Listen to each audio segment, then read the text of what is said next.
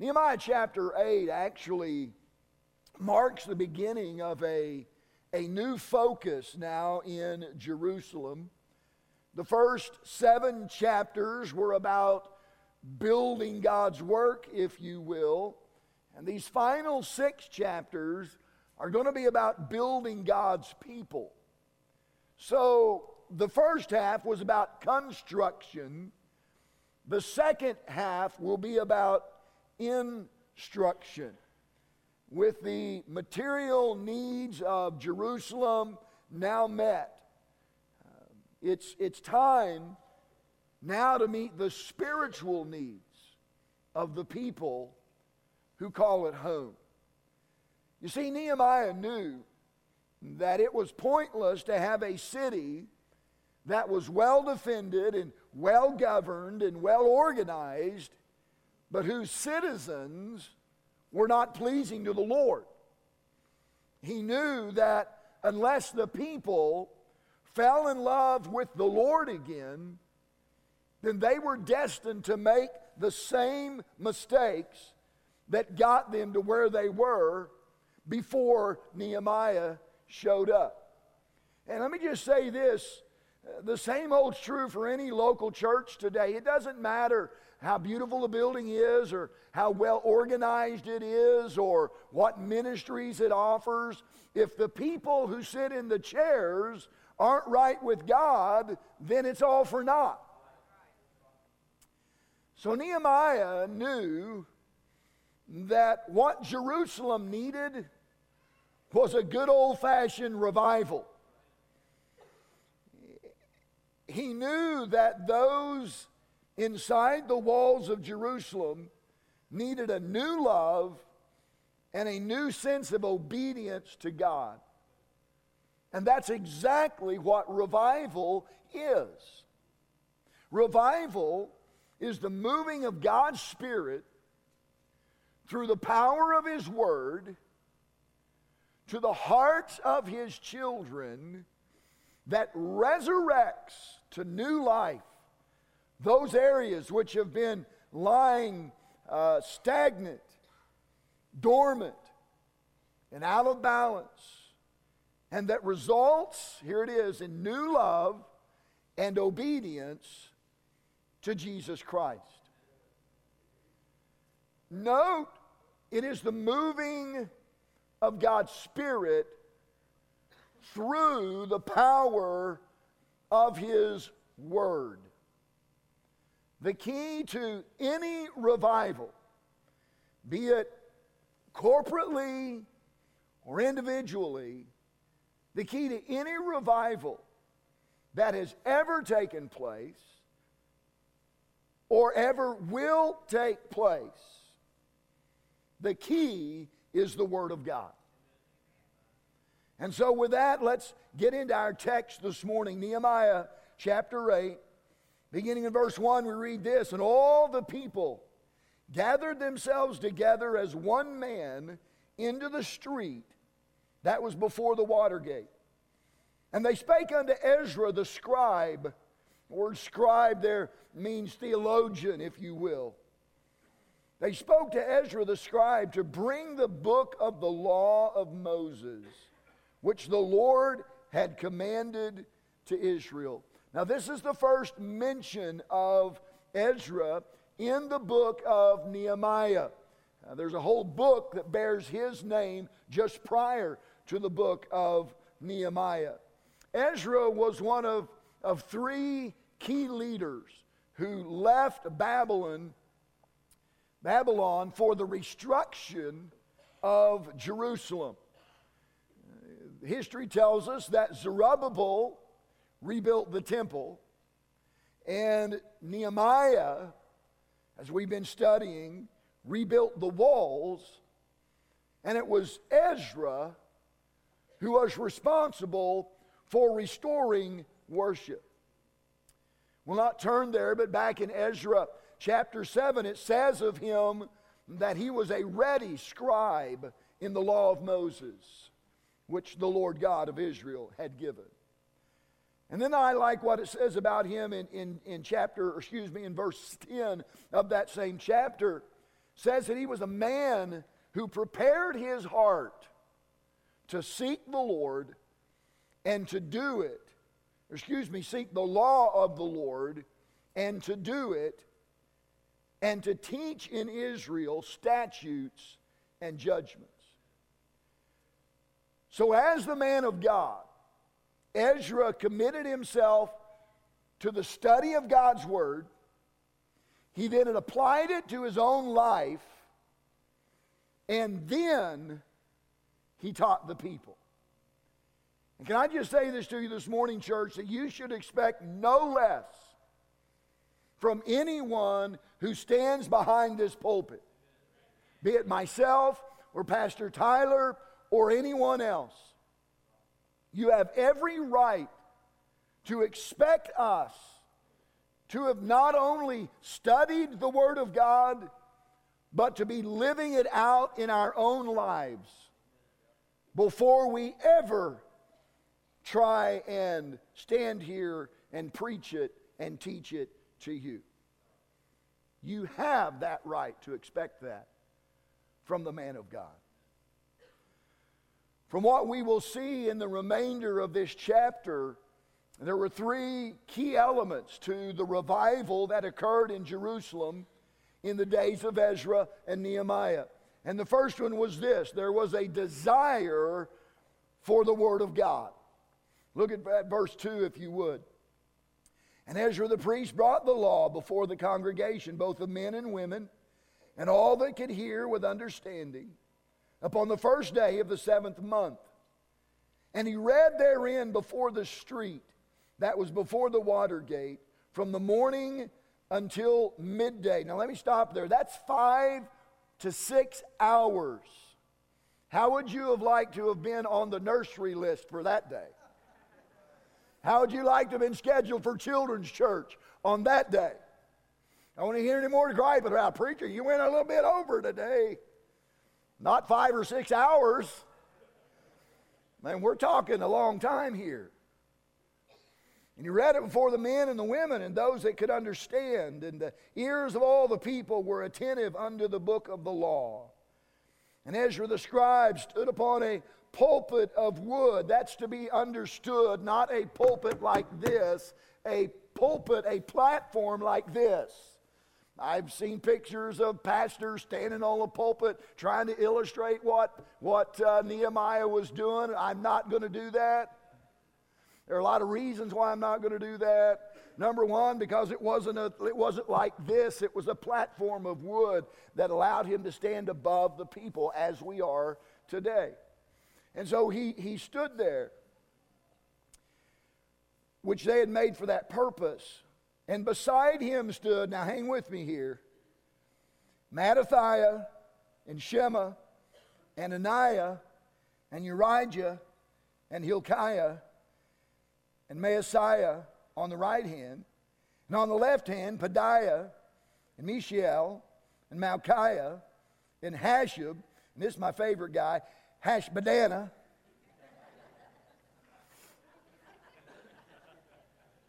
Wow. Makes Bill sound pretty good. Zechariah and Meshullam. And Ezra opened the book in the sight of all the people, for he was above all the people. And when he opened it, all the people stood up. Say, well, preacher, how come sometimes when people come to our church, the pastor that's preaching asks us to stand up when we open our Bibles? Well, they take it from Nehemiah chapter 8. It's a biblical practice. It's fine. I don't think it's a command. I don't think it's something that we have to do, but it's certainly proper. And usually they'll say something like this: would you stand for the honoring of God's word? There's not anything in the world wrong with that. Sometimes I've done it. If I think you're asleep, I'll have you stand. So now you know the secret. And so they stood up. Where am I at? Verse 6. Now I like this part. And all the people answered, Amen. Amen. Preacher, why do we say amen in church? Well, we don't sometimes. We should more often. It's It's a biblical practice. It's okay. The word amen means so be it, or I agree, or that's right. So you can say any of those things. You can say sick 'em preacher, I don't care. I think Pastor Tyler may mention a little bit about that tonight in our study of the book of 1 Thessalonians. It's okay to support the pastor when he preaches. Now, ladies, jabbing your husband in the side with the elbow, that's not the same as amen. That's like, listen, dude, you need this. All right, that's not what they said. Amen, amen, with lifting up of their hands. Preacher, why do you raise your hands sometimes? Well, because I can. Because I can. And it's proper. And it's right. It's right to say amen. It's right to stand up when the scripture's read. It's right to raise our hands in church. And they bowed their heads and worshiped the Lord with their faces to the ground. And Jeshua and Benai and Sherebiah, Jamin, Akub, Shabbathai, Hodijah, Maaseiah, Kelida, Azariah, Jozabad, Hanan, Peliah, and the Levites caused the people to understand the law. And the people stood in their place. Probably what happened, you can imagine, they didn't stand there and read 5 or 6 hours straight through. There were some breaks, and when there were some breaks, there were some Levites and some other men that were learning the Word of God that would explain what had just been read to the people. And so there were 13 men on the platform with Nehemiah. There were 13 men out in the congregation, and probably that's what took place. Verse 8, so they read in the book in the law of God distinctly and gave the sense and caused them to understand the reading. So every indication is given here that these people desired to hear what God had to say. They weren't interested in Ezra's opinions. They weren't looking, they weren't asking him to tell them a story or to entertain them. They wanted to hear the Word of God. Sadly, preaching has fallen by the wayside in some churches today because it's deemed irrelevant and in some cases even offensive. It's been replaced with motivational messages and therapeutic messages that are more palatable in today's cultural context. But I'm telling you, that's not the way it should be. The man of God just needs to stand up and preach the Word of God. I love the story from the life of Charles Spurgeon way back in the day when one of his deacons came to him and told him that his preaching was rubbing the fur of some of the people the wrong way. And so Spurgeon's reply was that it's time for them to turn the cat around. His point was this: it's not my responsibility to change my preaching to fit your life. It's your responsibility for you to change your life to fit the Word of God. It's pure and simple. When you abandon the preaching of God's Word in church, then you become like a restaurant without food or a hospital without medicine. You have completely abandoned your purpose for existing. God, listen, the purpose of the church is primarily not to sing, not to have Sunday school, it's not to do any of that. The primary purpose of a church is to preach the Word of God.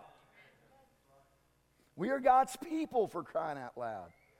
And God speaks to His people through the pages of the Scripture. The Word of God is for the people of God. Something else I want to draw your attention to is that the people's desire for God's Word made them attentive to it. Now here's the simple truth this morning. We pay attention to what is important to us. If I were a successful investor standing before you this morning telling you how to double your investments in 6 months, no doubt I would have your attention. God forbid this should happen to anyone in here today, but if you were diagnosed next week with some serious life-threatening disease, and the doctor began explaining the various treatment options that were available and which one had the best chance to be successful, you would hang on every word because the information being passed on to you would be important. Again, we pay attention to what is important to us. And let me just say a little something about what we read in verse 8, because I think this is so important. Look at it again. So they read in the book, in the law of God distinctly, and gave the sense, and caused them to understand the reading. Here's what that tells me this morning. Sound Bible preaching must be accurate, clear, and applied to life. In other words, it must accurately reflect what is being taught in the text. I don't know about you, but there have been sometimes I've listened to preachers on the radio or TV, and they're preaching and they're reading the Word of God, and then they're saying what it means. I think, where did you get that? That is not what that means. So it must be accurately reflected what is in the text. It must be explained in a way that is understandable by those who are receiving it. And then it must seek to answer the question, so what? Listen, if you come to any preaching service at Fellowship Baptist Church and you leave with that question unanswered, we have not done our job. It's not just about interpretation and explanation. If I or Pastor Tyler or one of our staff or some other pastor does not give you the application, and you leave here saying, so what does that mean for me? What am I supposed to do with that? If we haven't clearly explained that to you, we haven't done our job. Verse 8 says that that's exactly what they did. They interpreted, they explained it, and then they helped them make that application to their life. So revival begins in our heart personally, in our church corporately, whenever there is a desire for the Word of God. Secondly, there must be a response to the Word of God. Look at verse 9 in Nehemiah, which is the Tershatha, or the governor. And Ezra the priest, the scribe, and the Levites that taught the people, said unto all the people, this day is holy unto the Lord your God. Mourn not nor weep. For all the people wept when they heard the words of the law. Then he said unto them, go your way, eat the fat and drink the sweet, and send portions unto them whom nothing is prepared. For this day is holy unto the Lord. Neither be ye sorry, for the joy of the Lord is your strength.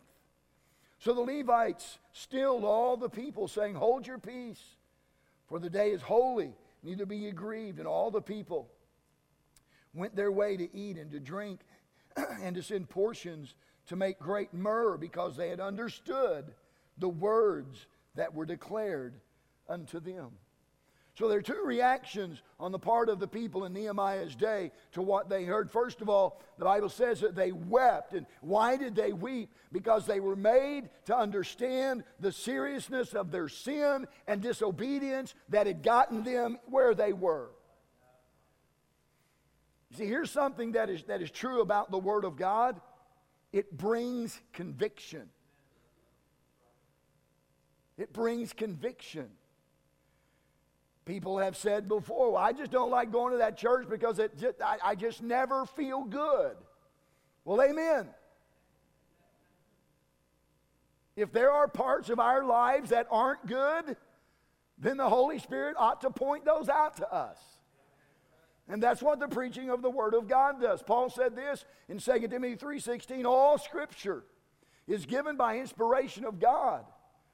And it's all profitable for doctrine, for reproof, for correction, for instruction in righteousness. And I know you've heard it explained this way before. The Word of God tells us what's right. That's doctrine. Tells us what's not right. That's reproof. Tells us how to get right. That's correction. And it tells us how to stay right. That's the instruction in righteousness. And most of the time, the what's not right and the how to get right parts can be painful. But there's a reason the Bible is referred to as a sharp two-edged sword that pierces, and a hammer that crushes, and a fire that burns, because it hurts sometimes.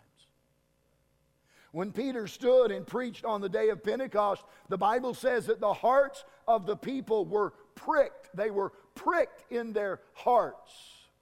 When I read that, I remember my pastor, Pastor Landis, was diabetic, and that was long before they had those newfangled tests that you can do today. But like 2 or 3 times a day, he would prick his finger.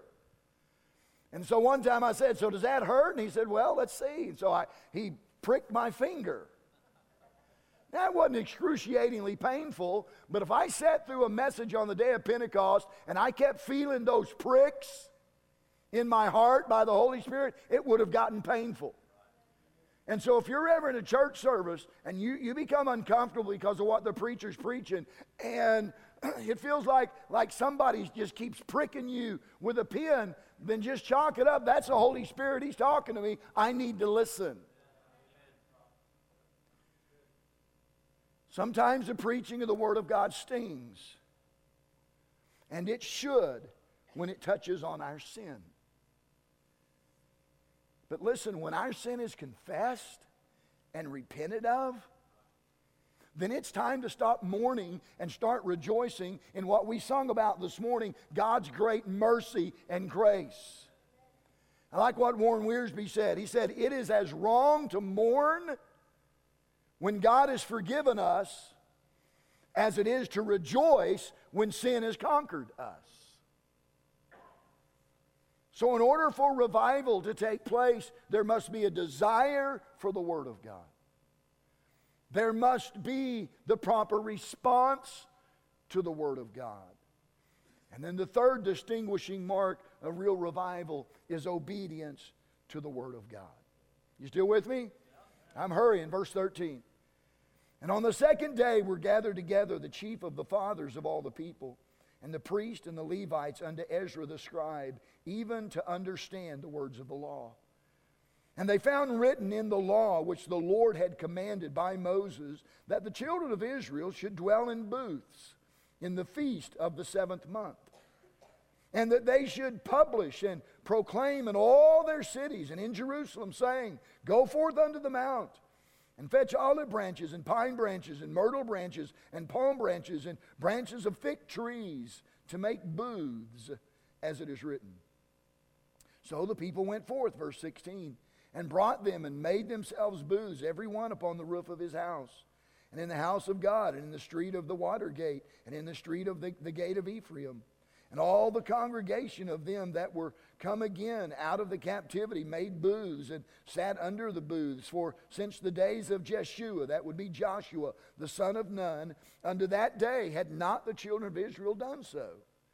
And there was very great gladness. Also day by day, from the first day unto the last day, he read in the book of the law of God, and they kept the feast 7 days. And on the 8th day was a solemn assembly according unto the manner." Now, to give you an idea of what we just read, this celebration was known as the Feast of Booths, or the Feast of Tabernacles. And it was a 7-day observance in which the Jews lived in these little booths, these Gilligan's Island type huts, if you will, that they erected. And most of the time they were on the flat roofs of their houses. And its intended purpose was to remind them to look back and remember the nation's 40 years of wandering in the wilderness when the people were homeless and lived in temporary shelters. And let me note this. This is important. It was the 2nd day of the month when they discovered this truth. And this feast was supposed to start on the 15th day. And they were to go out and gather all of these branches and all of this wood to make this booth for their family to dwell in. And so they didn't have a lot of time to get going. They didn't have a lot of time to make this happen. And so here's my point this morning. When they found out what they were supposed to do according to the Word of God, they did it. And they went all in. I was reminded of the movie Sandlot and Ham and his cannonball into the swimming pool. I mean, they went all in. If you haven't missed that classic, you need to go home and get it and watch it. Cannonball! I mean, they went all in. And when we hear the word of God and we're moved to obedience, may our obedience be all in. So when you learn what the Bible has to say about giving, don't make excuses, just do it. And go all in.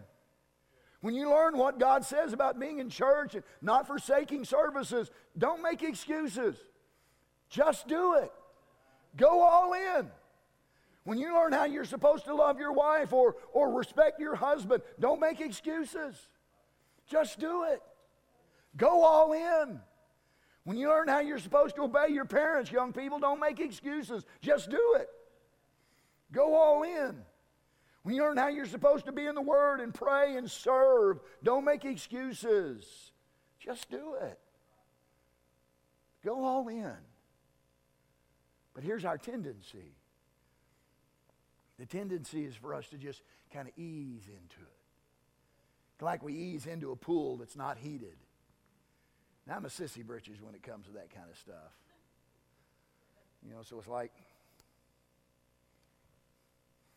kind of get used to it, and I may put the other foot in. Depends on if the grandkids are there. Come on, Papa!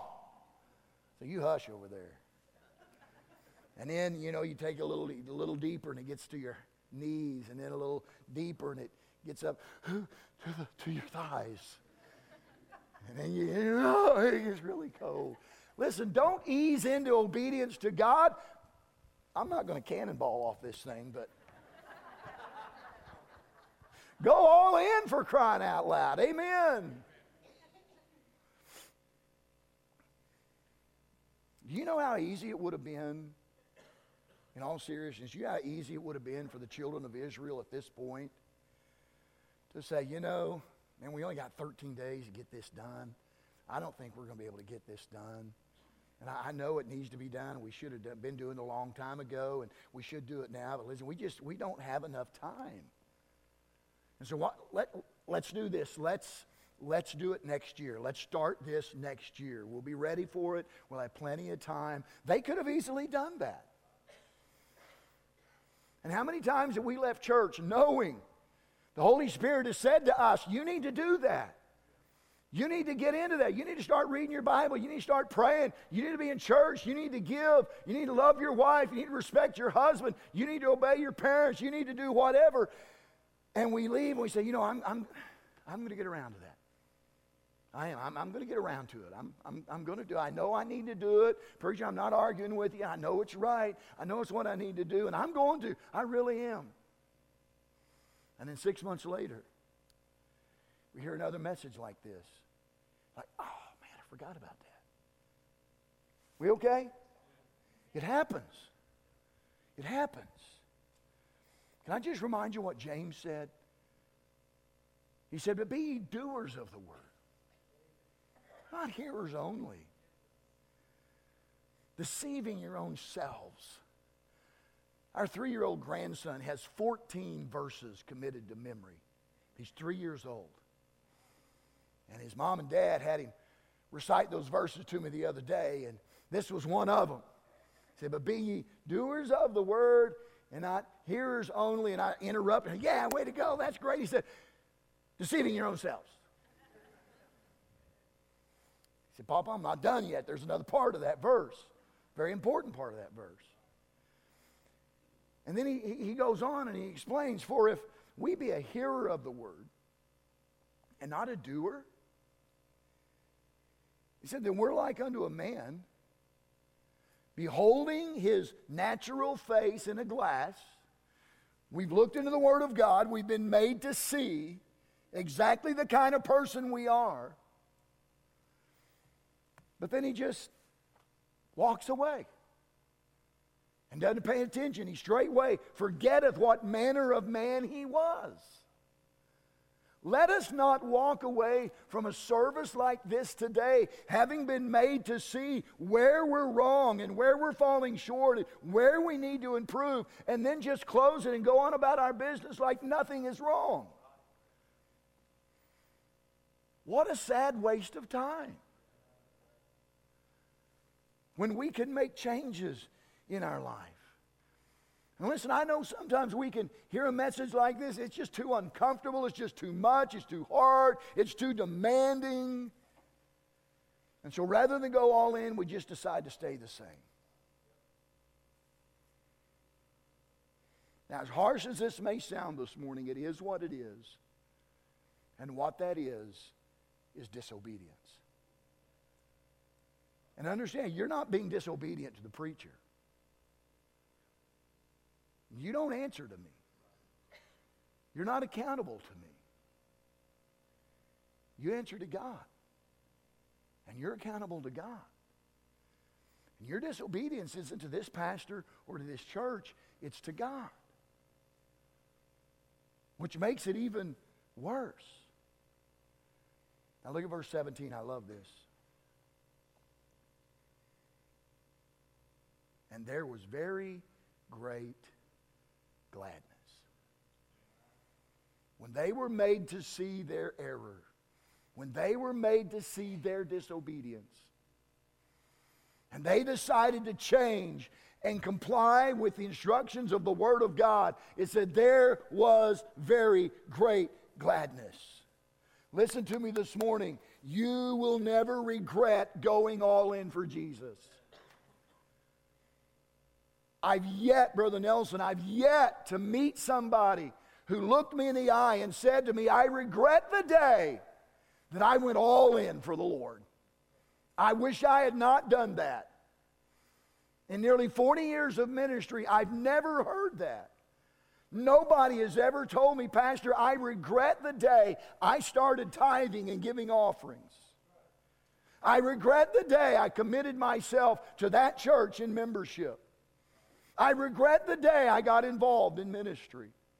I regret the day I ever started making Sunday and Wednesday night church a priority. I wish I'd never done that. Nobody has ever said that. But I've met with a lot of people who have said to me, Pastor, I wish that I'd never taken that first step away. Bridget, I wish I had never slacked off and gotten soft. Bridget, I wish I'd never headed down that road. Let me show you the definition of revival again. It's the moving of God's Spirit through the power of His Word to the hearts of His children that resurrects to new life those areas which have been lying stagnant, dormant, or out of balance, and that results in new love and obedience to Jesus Christ. So here's the question today. Are there some areas of your life that have been lying stagnant, dormant, out of balance? Have you started that slow drift away from all in? I know it probably doesn't seem like much. And I know that Pastor Nelson could give you the same testimony today. He's seen it, I've seen it. People who started that slow drift away from all in. It didn't seem like that big a deal at the time. It didn't seem that important at the time. It really didn't seem like it was hurting at the time. But listen to me this morning. Over time, it will be more than you could have ever imagined. I use an illustration that Pastor Tyler used back at the first of the year. Imagine yourself flying from Los Angeles to New York City.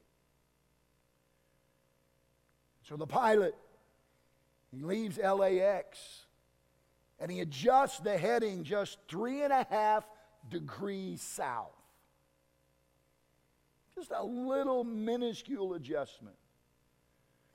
But by the time you got across the country, you would land in Washington, D.C. instead of New York. Now listen, such a small change is hardly noticeable at takeoff. But over the length of the trip, you continue to drift. And where you're going to land is not at all is where you intended to land at the beginning. Listen to me this morning. Any drift away from obedient living,